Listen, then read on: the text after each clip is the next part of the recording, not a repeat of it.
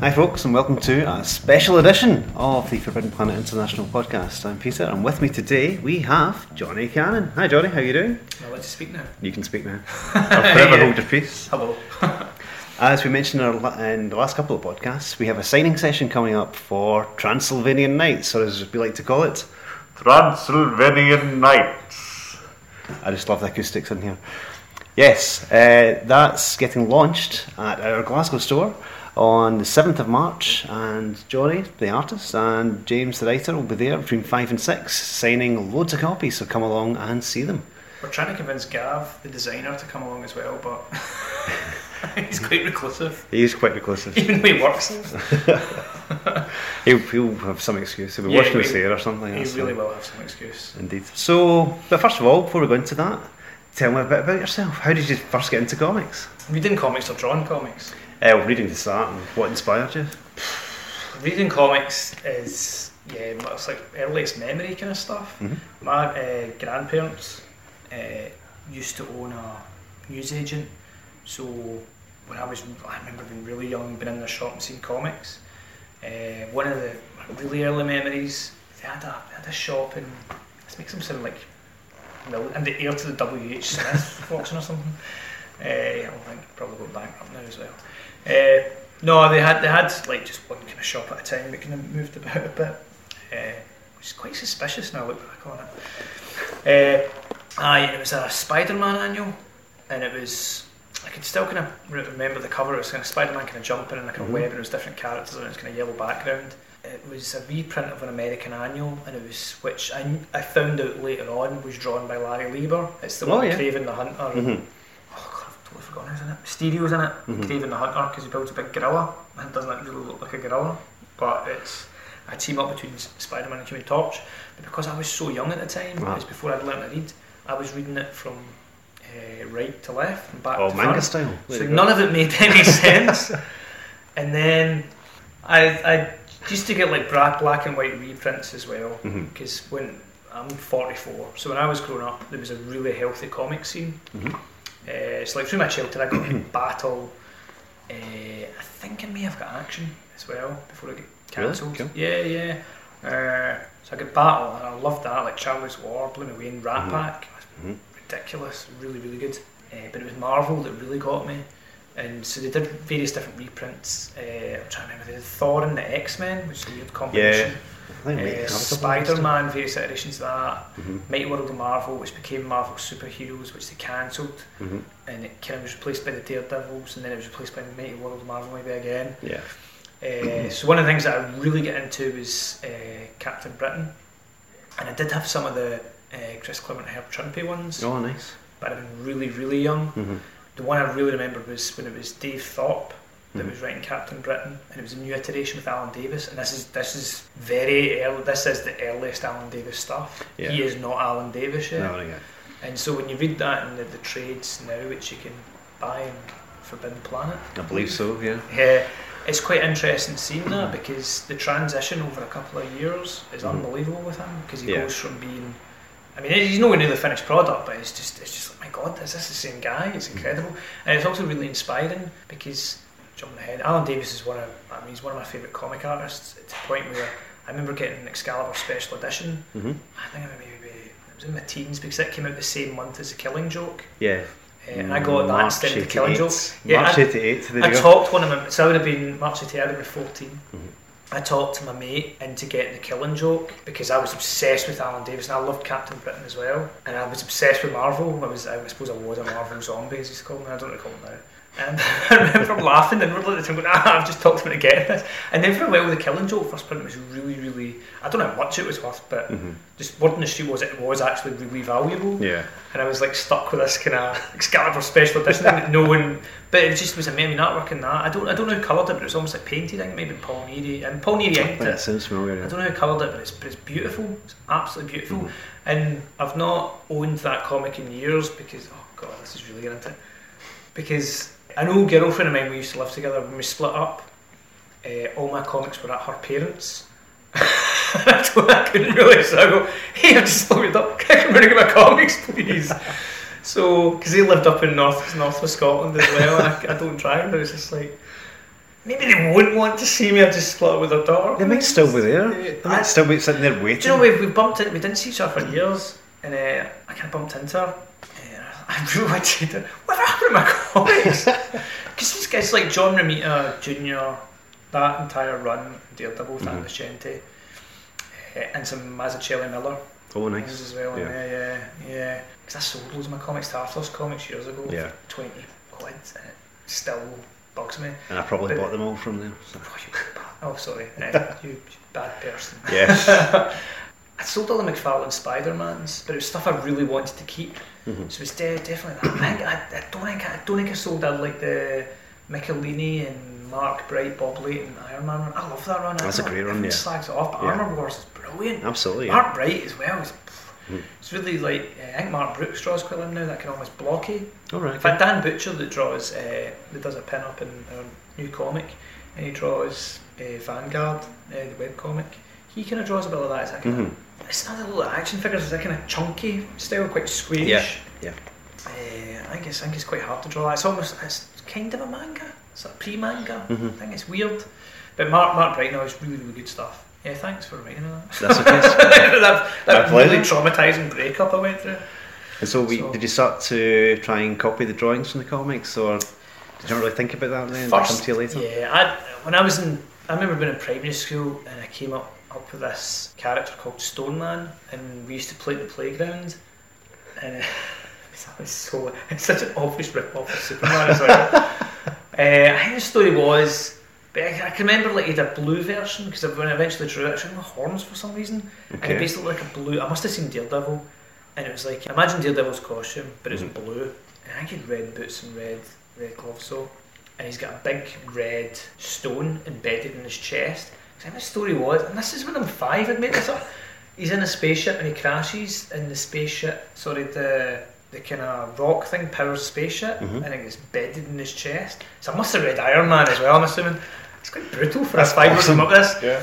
And drew this kind of thing, and I can show it for you later, actually, I can totally remember. But it was quite funny because there was another guy in my class at school, Danny Strachan, who claimed he made this up, and I was like, you don't even like comics. But this ended up like and I'm talking like over 12, 13 years until I was 18.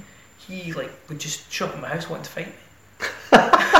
Your own arch nemesis? And my dad was a policeman, and his family were the opposite of that. So my dad had lifted quite a few of his uncles. I actually got on with him a lot of time as well, because he was a nice guy. It's just we had this weird, it's overstated to call it a love-hate relationship. I was really cheeky as well, and really? You? We had a punch up once. I remember, like an actual proper. So teenagers, like I used to get in quite a lot of fights and stuff, which I'm going to hard to believe. I'm such a lovable guy. But I used to be really into boxing as well, so that's probably why. Handy. I didn't do it. I only did it later on. But I remember going to fight, and it was quite funny because it was a proper fight. Like he stood that dog. Please don't make me say poo. Dog poo. When I say turd, he said a dog turd. A dog's message. And I couldn't stop laughing. I was like, I'm not fighting you. You dog poo all over your foot. And he was like trying to wipe up. Oh no, I'll fight you. And he's like, I'll take my shoes. I can't fight you. The moment's lost. Like, just let it go. It's like he's actually wanting to fight you. He's like, I'm not fighting you when I'm standing here laughing. It's ridiculous. What are we, like 5? So. Yeah. But it's quite funny because like that's obviously the stuff that I don't poo in. Why, no one's ever done that. I'd love that in a Spider-Man comic, stands in dog poo. I'm not fighting you. It's real. It's fantastic. No one ever goes to the toilet in comics either. Like, no, true. Does a pee like? And I remember reading there was this book years ago, How to Be a Superhero. It's been the same folk that wrote How to Be a Complete. Oh yeah, I remember that. And Steve Dillon drew stuff in it, and that was a book I got when I was a teenager. I was like, it's the first time I had probably seen Steve Dillon. Maybe I'd seen him in 2000 drawn Judge Dredd, the werewolf thing, and I've actually never really been a big fan of Steve Dillon. I prefer his stuff in black and white. I prefer his 2000 AD stuff, right? Because it's just, I think when they did it in colour and when they upscaled the printing, it kind of loses something, right? Do you know what I mean? I don't know what it is. It's like the colouring kind of, like you see this a lot with a lot of modern comics where sometimes like the kind of digital effects just don't fit the style. I think there should be a perfect join, Mm-hmm. and for me the best comics are where there's a perfect join between the writing and the pencil and the ink and the colouring. And Yeah. it's quite funny now. Actually, I was thinking about this the other day, where colourists now probably are probably the new inkers. Yeah, I can see that. Do you know what I mean? It's like inking's almost like an afterthought. Mm-hmm. It's the artist and the colourist, like the line art and the colour art. It's, Yep. well, it's not just line art, because I know it's line depth that does it and stuff. You put depth in your stuff, and, Mhm. and you can put degrees of shading in that. Yeah.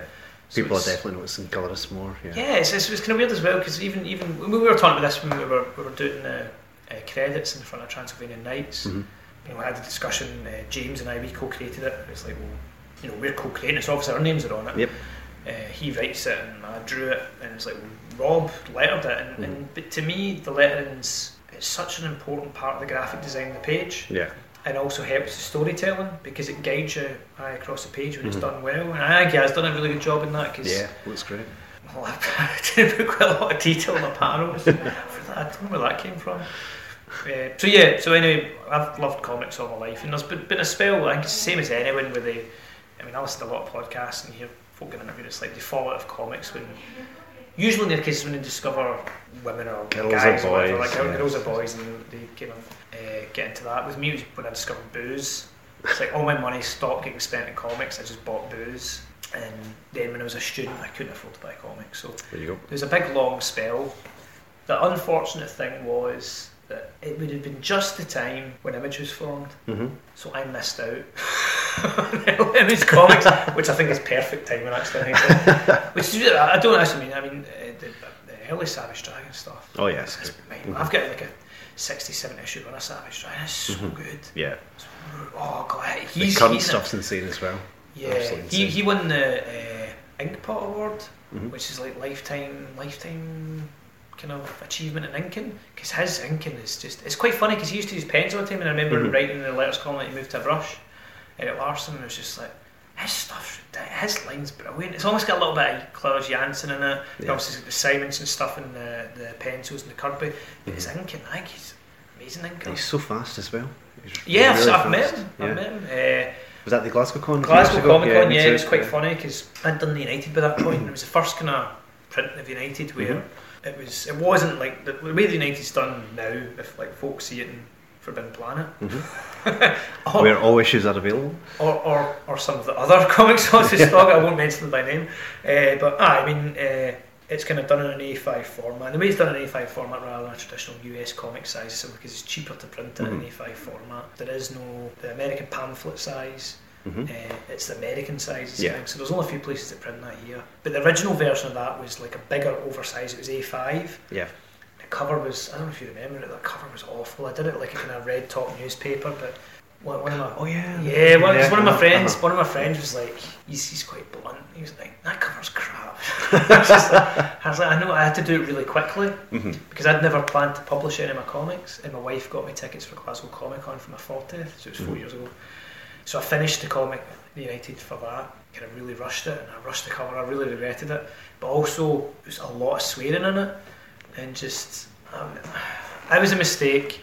So when I kind of gave the copy of that to Eric Larson's A5, the first thing I said to him was, "Oh, this is." He can wait it out. This is really big, and I was like, "Yeah, we still get a paper cut as well, because the paper quality is so like really." Really thick, and he kind of looked through it, and like it was so funny, because it was like being at a school disco and stuff, where I was with my mate Ross, who's the one who said the cover was crap. Yeah. And he's like, "I'll just go and speak to him, because Howard Chaykin was sitting there, and I was choosing between speaking to Howard Chaykin or L. Larson. Gail Simone was there as well, but I wanted to get feedback specifically from an artist. Yeah. And I was Chaykin just like, also who the is the big more group, terrifying right? person, Howard Chaykin or Eric Larson? I mean, because Eric Larson's got that reputation of being a wee bit needly. He's such a nice guy. Yeah, I found him really approachable. Did he understand anything you were saying? Oh yeah. Because with me, I went up to him and stuff like that, I was really nervous. Like, I'm actually quite shy. I know I probably don't seem it, it's just because I'm really energetic as well. I totally overcompensate and stuff. So for me, it's like, just go on the street. I was like, no. So he walked across, and went, "Oh, sorry if my pal comes across the street." It was like that. I mean, it was really like that. Yeah. I'm in first year at school, kind of thing. "My pal fancies you." And I went across, but part of the thing was because we were selling pages, and I just couldn't afford them. No. And I was so embarrassed for this, because it was like taking the guy's time, and you know, I should have bought my pint, but I'm an alcoholic, so I try not to be around alcohol as much as possible. So he's sitting there drawing and stuff like that, and gave me a say, look at it, can I use? It's really big, and then he was looking through it and stuff. And even though, because obviously you're doing your own comics now as well, this will happen at some point, even though you know it's not going to happen, it's still in the back of your head like, he's going to offer me an image deal. I'm going to get this possibility. And then he's like, you know, this is a start. And you know how to tell a story. He said that if you've got a weakness, it's your inking. And he's like, and he went through it and he showed me an example of a panel and stuff like that. I said, see here, you should have left some negative space because it kind of blends too much into the page. Because that's amazing getting feedback like that. That's just it's obvious stuff that you know because you've been reading comics all your life, but I would never really reading comics from a critical point of view of thinking how you produce it. I mean, there's times even like if I'm drawing a lot, it's happened more when I was younger. If I'd spend too much time drawing, I get really easily distracted, which you probably notice from me staring about all the room. I get really easily distracted. So if I work on something, I get really obsessed with it. I get total tunnel vision. It's the only way I can do it. I mean, same when I write, because I used to be a lecturer years ago and stuff. So when I'd be writing something, that's it, and I'm totally focused on it. And I'm talking like hours.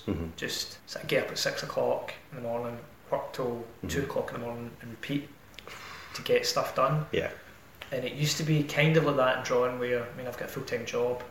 I'll finish work now, kind of 5 or 6 o'clock. Go home. I've got a 3-year-old son and a 2-year-old daughter. Like spend time with my kids, spend time with my wife. Probably start drawing maybe about somewhere 8, 9. Draw till 12, and I always like to do a page, right? You know, and that's this weird thing. I was thinking about it in terms of football. I was thinking about goals scored per minute or goals per game for football, and it's like pages per day is the unit for a pencil or a inker.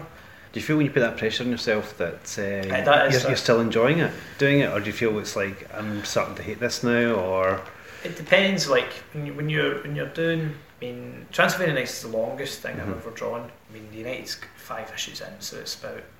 My friends were actually saying this to me recently that I can't believe you're finishing stuff, because I never used to finish anything. I'd get bored really easily. So now you're just churning out comics. And so it may seem like to you, but it's actually quite a long time. Transylvanian Nights I started doing that in January last year, and even though I'm very fast when I draw, it's like I can't draw every night. I can draw a couple of nights a week, and towards the end I was drawing every night, and at that stage it's hard, it's a slog, because sometimes you're tired or you can't be bothered, or you just want to have a night in front of the TV with your wife, or you want to spend quality time with your wife, and you can't because you've got to draw this comic, and at that point it's like, I know what I'd rather be doing is not drawing this comic. So how did the Transylvanian Nights come about? Very attractive. Transylvanian Nights came about because it wasn't the Glasgow Comic Con when I met Eric Larson. It was one after that, where I was selling the United, and I'd reprinted it in the A5, and done all the new covers, and you could still get an oversized version at the time, which you can no longer get. Gav had 50 copies of them in a box, and that used to sell for £4 a copy. So that box was worth like 200 quid. And I said to him, just please put it in the bin. I hate that cover so much. 200 quid's a lot of money to me. So. But I was just like, it's just, no. Because you should try and put your best stuff out there. And the thing is, I look back in early Uniteds and I think, I can draw better than that. And even Transylvanian Nights, like, I think the art towards the end looks better than art towards the front. Other people don't seem to pick up on it. I think it looks... people have been really nice about it. Especially after you've been drawing the same characters, you get into more of a flow of it and a feel for them. Yeah, the character can change. I think the danger is if you're drawing it over a year, like kind of drawing it just simply because you've got life gets me, like you go on holiday for a couple of weeks. I was in hospital unfortunately for a week. I was at a attempted murder trial for 2 weeks in High Court as well. Not as a defendant. Let's just clarify that. That's fine. As a witness. So stuff like that you can't really, you can do, but my work was really busy and stuff. But because you're drawing over that length of time, keeping the consistency of the character look, because it does evolve. You see it in, we mentioned Captain Britain, Alan Davis earlier on. It changes, it tightens up. With that, I did kind of model sheets. I don't really do model sheets, like sometimes you see like the old Hanna-Barbera ones, like the Alex Toth or Jack Kirby model sheets. I don't do that. I'll draw the face a few times from different angles, but it's really just if I'm at work and I'm bored in a meeting, I will doodle Mhm. and I'll always doodle faces just because I'm not going to sit and get away with drawing like a full-size figure on a Yeah. page because someone will notice, what is he doing? But a cheeky little face or something like that you can get away with. Transylvanian Nights came about because the first time proper, I had a table at a convention. It was the second comic convention I'd ever been at. I found it so weird. I shared the table with Gav, Boy, who does. At that point, he was. I don't know if he'd done Escape from Coatbridge yet.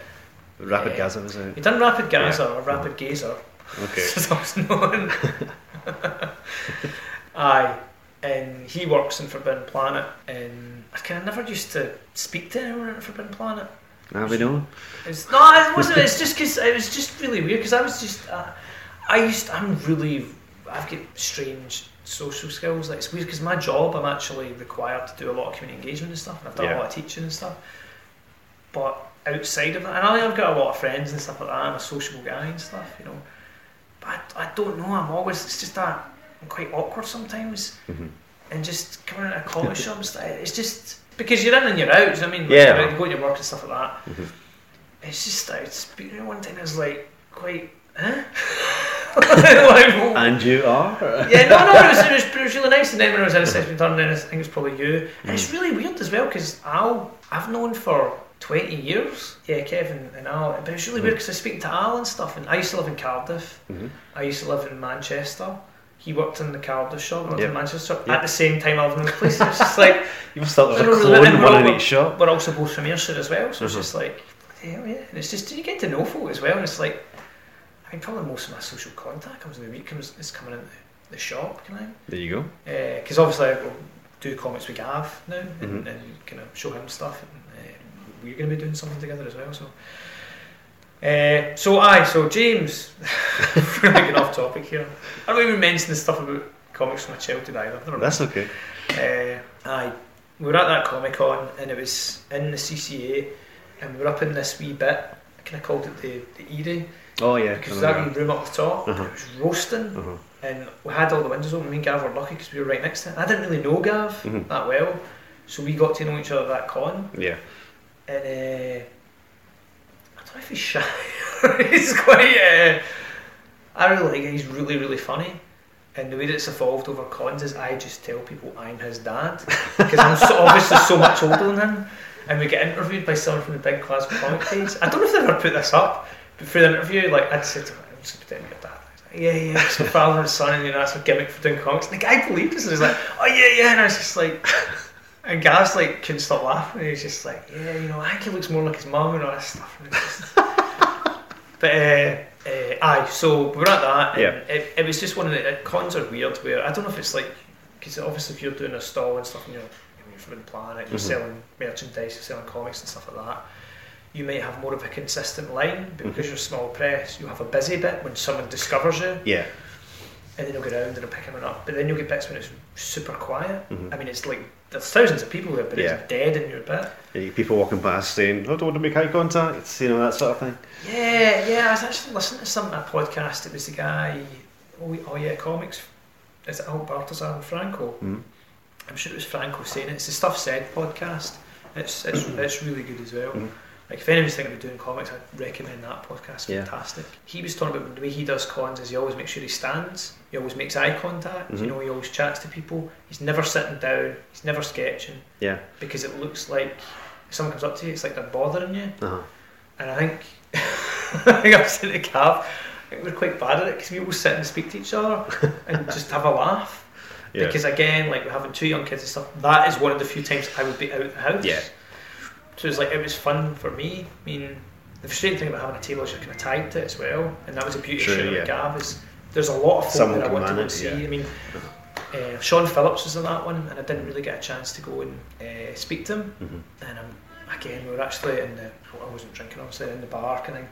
Gav doesn't drink either. We're I don't know, ginger beer or something like that. And Sean Phillips was like, just go speak to him. And David Lloyd's like, no, I can't, I'm too nervous. I'll go speak to him. I was like, no, I don't, I'm really embarrassed. And it's just like, at that point, it's like, should I spit on him or fuck his hearing his attention? Because I think he's amazing. He's ridiculous. I love this stuff with Ed Brubaker and Betty Brightwise. I don't know how to letter is, that's really bad, I should. But like the fader, I think was I think Killer Be Kill's. Killer Be Kill's great. Yeah, it's phenomenal. Yeah. Fatal, I liked. Mm-hmm. Sleeper's amazing. Mm-hmm. For me, the fade out then Sleeper, they're incredible. But the fade out was just. It's quite funny. I don't know if I told you this. I tweeted Ed Brubaker and Sean Phillips, and I think I actually annoyed Ed Brubaker and said there was the main characters in the fade out, two writers. I said, are they based visually on Steve Ditko and Jack Kirby? Yeah. So it's just a couple of panels, and I was like, and I know Sean Phillips uses photo reference quite a lot. I was like, is that Jack Kirby kind of? And then obviously the bit with, I'm not going to spoil it, the bit of the story, I was like, is this like some kind of hidden history of comics coming out of you? And he's like, and Sean Phillips was like, no, it's not kind of thing. And everybody was like, I just seemed quite like I'd annoyed him somehow kind of thing. It's hard to tell from the tone of a tweet, do you know what I mean? But I was just like, oh god, am I coming across some note? Oh, I just genuinely thought, is that how that's based on? That's awesome. But then I was reading Killer Be Killed, and they did base the detective on Stan Lee and is it Stan Lee and Jack Kirby? I'm trying to remember. It's definitely Stan Lee. Yeah, I can't remember offhand, but I remember it being. I think Steve, maybe because Steve Ditko was famously. Ditko? I think it was Ditko. There's like 2 photos of him, famously. Yeah. I think maybe because I veil him in the glasses kind of thing. Because Sean Phillips draws himself and all that stuff as well. Hey, I'm claiming credit for Killer Be Killed. I'm not at all. It's just really cool. I do that with mine as well. Like I was just showing you before we started the thing I'm drawing just now, The Divided, which is a sequel to the second book kind of thing. Second act of the second act of the United. Gary is the bus driver in it, and I think I offended him. I have actually drawn sketches of you in it. I know it sounds really weird. Hey, I've been sketching you people. That's right. Like one of your French girls, perhaps. Yeah. The thing is that I used to always get slagged off my mates growing up. It's like, oh, I think you can draw. Why do all your characters look like you? You're so vain. And there's an element of truth in that. And you say it now, it's like, oh, I saw Van Helsing in Transylvanian. Oh, he looks like an old man. It's actually a cross between Sean Connery and Louis Van Gaal. Oh, right, okay. Because I like the ugliness of Van Gaal. He's got that weird neck. Right, okay. It's quite kind of bulbous. Like, I didn't want him to look like a superhero. I wanted him to look like a pretty, he's got a really beaten up face. There's a bit I'd said because obviously, like, Dracula's one of those weird things where it's kind of based on the myth of a real person. Yeah. And Van Helsing's obviously not a real person kind of thing, but I'd said to James, it'd be good if we really, I think sometimes when people think of Dracula, it's like a medieval thing. And it's early. It's like 1890 or 1894, something like that. Yep. It's early Victorian times. It's obviously this is set in, I keep saying obviously, it's set in Transylvania, but I mean, Vlad Dracula wasn't from Transylvania. No. Was it Wallachia or something like that? I can't remember. Something like that. There's a really good podcast, Myth and Legends podcast. I think it's episode 50 is about Dracula. It's Dracula Bad Blood. And I didn't know that Dracula meant son of the dragon. And his dad was Vlad Dracul, who was the dragon. Yeah. I think he was meant to be even worse than him, so it's quite interesting. So anyway, James, how did I meet James was in the same little room. Yeah. And it was him, there was Dave McCluskey, there was Stephen Ingram. Craig Collins didn't have a table. There's a couple of guys as well who's doing kind of Transformers stuff. I really like their stuff. They were really nice guys as well. There's a couple of photos I can't remember because it's 4 years ago, and like I said, I've got young kids, I've no short-term memory. And just got chatting to James, had a really good time, and we're just bouncing ideas around about kind of ideas for comics, which I won't go into just now because it's a family-friendly podcast. And then the year after that, we were just chatting again because you get to see folk about it. And I was like, I think you're a good. I don't really like horror stuff, but I liked his writing. Yeah. And I liked the way it was the way he structured things. I thought if I work with this guy, I'll learn something. Yeah. And also, not being stupid, I noticed he gets a lot of people coming to his table. Yep. I don't. People know who he is. They don't know who I am. If I work with him, people will know who I am. So it was really kind of quite, I don't know if I've actually ever told him that. It's just, he is a bigger name than me. So it was a really good opportunity. And I said to Craig Collins actually at the same time, I love his stuff as well. If you ever want to do anything, that was when I was at the concert hall. So if you ever want to do anything, I don't think he believed me, like, or I mean, maybe he just doesn't like my style, I don't know, kind of thing, or maybe it just isn't a good fit, or maybe it's just busy and stuff. But there's folk I'd like to do comics with. I mean, the one that you've written, which is based on a poem, like I said, I'd do a couple of pages for that, just because it's really good. It's a really good script.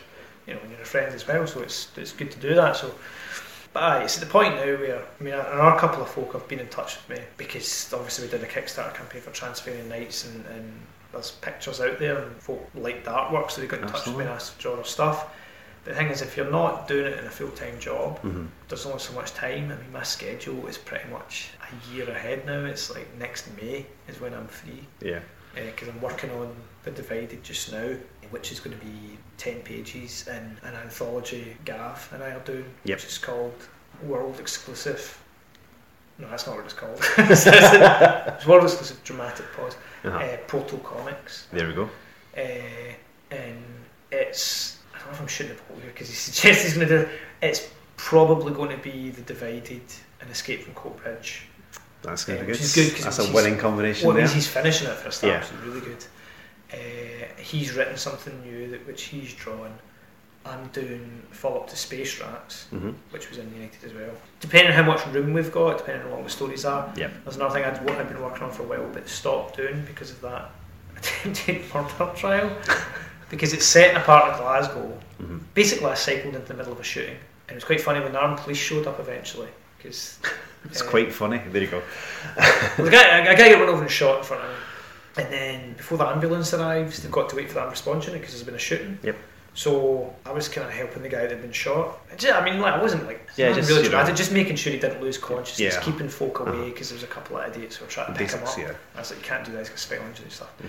Then when the kind of police showed up, I was like, right, I've got this guy's blood on me, because I'd just been next to him and stuff, and he'd been shot in the leg. It wasn't like, I mean, he is a quadriplegic now though because of the car. I was like, I've got this guy's blood, and also I've got loads of photo reference of this street on my phone because that was the street in the comic. That's what it was saying. I was like, this looks kind of weird. It's like, why do you have so many pictures of this flat? Like, it's just a massive coincidence. I kind of stopped doing it because someone got run over and shot on that street in the comic. I was like, this is just... It's a sign, really. You could not make it up. It was just, well, I mean, obviously I had made it up and then it happened, so life imitating art. And that's partly because when I was a lecturer, I used to do research in youth violence, and I'd always had this idea of, we didn't name the areas for ethical reasons, but I had done research in that part of the city, and a lot of young people, like I did 67 interviews with young folk, I'd always had the idea of fictionalising it, turning it into a comic, because there was certain stories in it. And it's like we were talking about, Stan, I don't know if I mentioned it, and tape when someone stands in dog poo and stuff like that. Stuff like that, that's where comics come. That's when any story is coming from. It's real life. And I thought, it'd be really good to base it in that. But obviously it wasn't really, I wasn't traumatised by it like that. I remember the police saying at the time, like, you seemed very shocked. It's like, well, I grew up in a Dross and I've seen worse. And they were like, kind of laughing. I was like, no, I'm serious, I've seen someone get hit in the head with a meat cleaver before. The funniest thing about it was the text we're treating this as attempted murder because we think it's premeditated. And I was like, what gave that away? Do you think it's because they drove back and shot him after running him over? We think they may have done it on purpose. Really? What gave it away? So, you remember back things. It's funny you mention that about the guy getting the meat cleaver in his head. That is how your stomach. That's my stomach, There's certain things when you remember back on, you're like, did that actually happen? When the guy get hit in the head with a meat cleaver, it was in Salkits years ago. He was getting put in the back of the ambulance, and I remember him sitting up on the stretcher with a meat cleaver sticking in his head saying, I won't swear, boys, this is nothing, I'll see you later. I was like, that kind of happened, but my mates were there like, that did happen. It's like, I mean, it's so cartoonish. See, that sort of experience is rich fodder to draw on for your projects, It is. So when I'm doing the Divided just now, I was just showing you beforehand, it's like, and I didn't realise this except when I was looking back over the United as well. It's really violent at times. It was only when I read one of the reviews, like, this is really hyper violent. I was like, is it? It's like, because I don't think there's that much violence in it at all, because it's just boring if you pick up a comic and that's it. It's just fighting and stuff. So anyway, that's how I met James. We're at cons, we got on. I thought he'd be good to work with. There you go. So I asked him out, and he said yes. And no, it's been good. It's been good working with him. I mean, there's neither one of us is professional and stuff, and it's a learning journey that you get together. There's things that this is issue 1, like issue 2. I'm sure we'll make mistakes in that as well, but it's the fixing the mistakes. It's the fun part. I remember there's some, when I went to the letter, there was some changes to the script and stuff like that. And I was like, okay, I'm slightly confused. What am I doing with this bit here? It's all process. You know, it's like you Yeah. know, kind of say, "Oh, this is my fault." It's not about whose fault it is. It's jazz. It's a collaboration. You're going to change things. It doesn't matter what method. Unless you get one person doing the full thing, then you know it's. You're writing your first comic just now. You're doing it with Gordon Johnson and stuff. Do you really want him just to draw everything you've put down there, or do you want to be surprised? Do you want him to knock the ball out of the park? Do you want to look at it and go, "Wow, that's better than I had in my head"? Because that's his job. Yeah, I like the Alan Moore comment where it's like, you know, this is this big description of what he wants on the page, and then says, "But if you think of a better way to do it, think of another way to do it. Just change it. It's fine." Yeah, after your big description, you know. And one of the best things about James was he said that. Yeah, you do what you want, kind of thing. I mean, what would happen was he did the script and stuff like that, and if there was anything that had to change for a technical reason, like for example something where he'd said, like, this is a long shot, like, there's something in the script that requires a long shot, but there's something in there that also requires a close-up, then that's not one panel, that's two panels, or that's a long shot with an inset panel, with a close-up in a face, because you need to show emotion. You can't show emotion in a long shot. Yeah. Or it's, well, you can. It's very difficult. I'm pretty sure Mobius could be easier. Do it pretty much. So there's stuff like that. I mean, it's good to be. We bounce things about in Messenger, which is not available in Forbidden Planet. Afraid not. One of the few things. You don't sell cakes either. It'll probably happen sometime. Well, you're next to Greg, so it's true. Well, Johnny, I must say it's been a pleasure talking to you today, right. And hopefully you listeners have enjoyed our chats. And if you want to come along and meet Johnny and James as well, as we said earlier on, Transylvanian Night signing session in the Forbidden Planet Glasgow store on March the 7th between the hours of 5 and 6 p.m. Did I actually answer any of your questions? One or two, not necessarily in the right order. I apologise. So thanks again to Johnny there, and it's never been easier to keep up to date with our podcast, because we're now available on iTunes, Stitcher, TuneIn, SoundCloud, and just about everywhere else you can find podcasts. And don't forget to drop us a line on Facebook or on Twitter and let us know what you think of our interview. Can I mention my social media? You can mention your social media, fire away. This is a bit where I mentioned where I'm really bad at marketing, because I'm actually going to read it off the inside of the comic. That's fine. Because I can't remember. That way you can't make mistakes. Yeah, that's good. I'm on Facebook as Cannon Hill Comics, but I'm also on Twitter as Cannon Hill Comic, because I ran out of letters. Okay. And so there's no S. And then there's my website as well, and I've got an online shop. But you can buy my comics in Forbidden Planet. So once again, thanks very much. Thank you. And until next time, I've been your Forbidden Planeteer, and that's us, Johnny, today. And we'll be back next time. So until then, good night, and come along to the signing.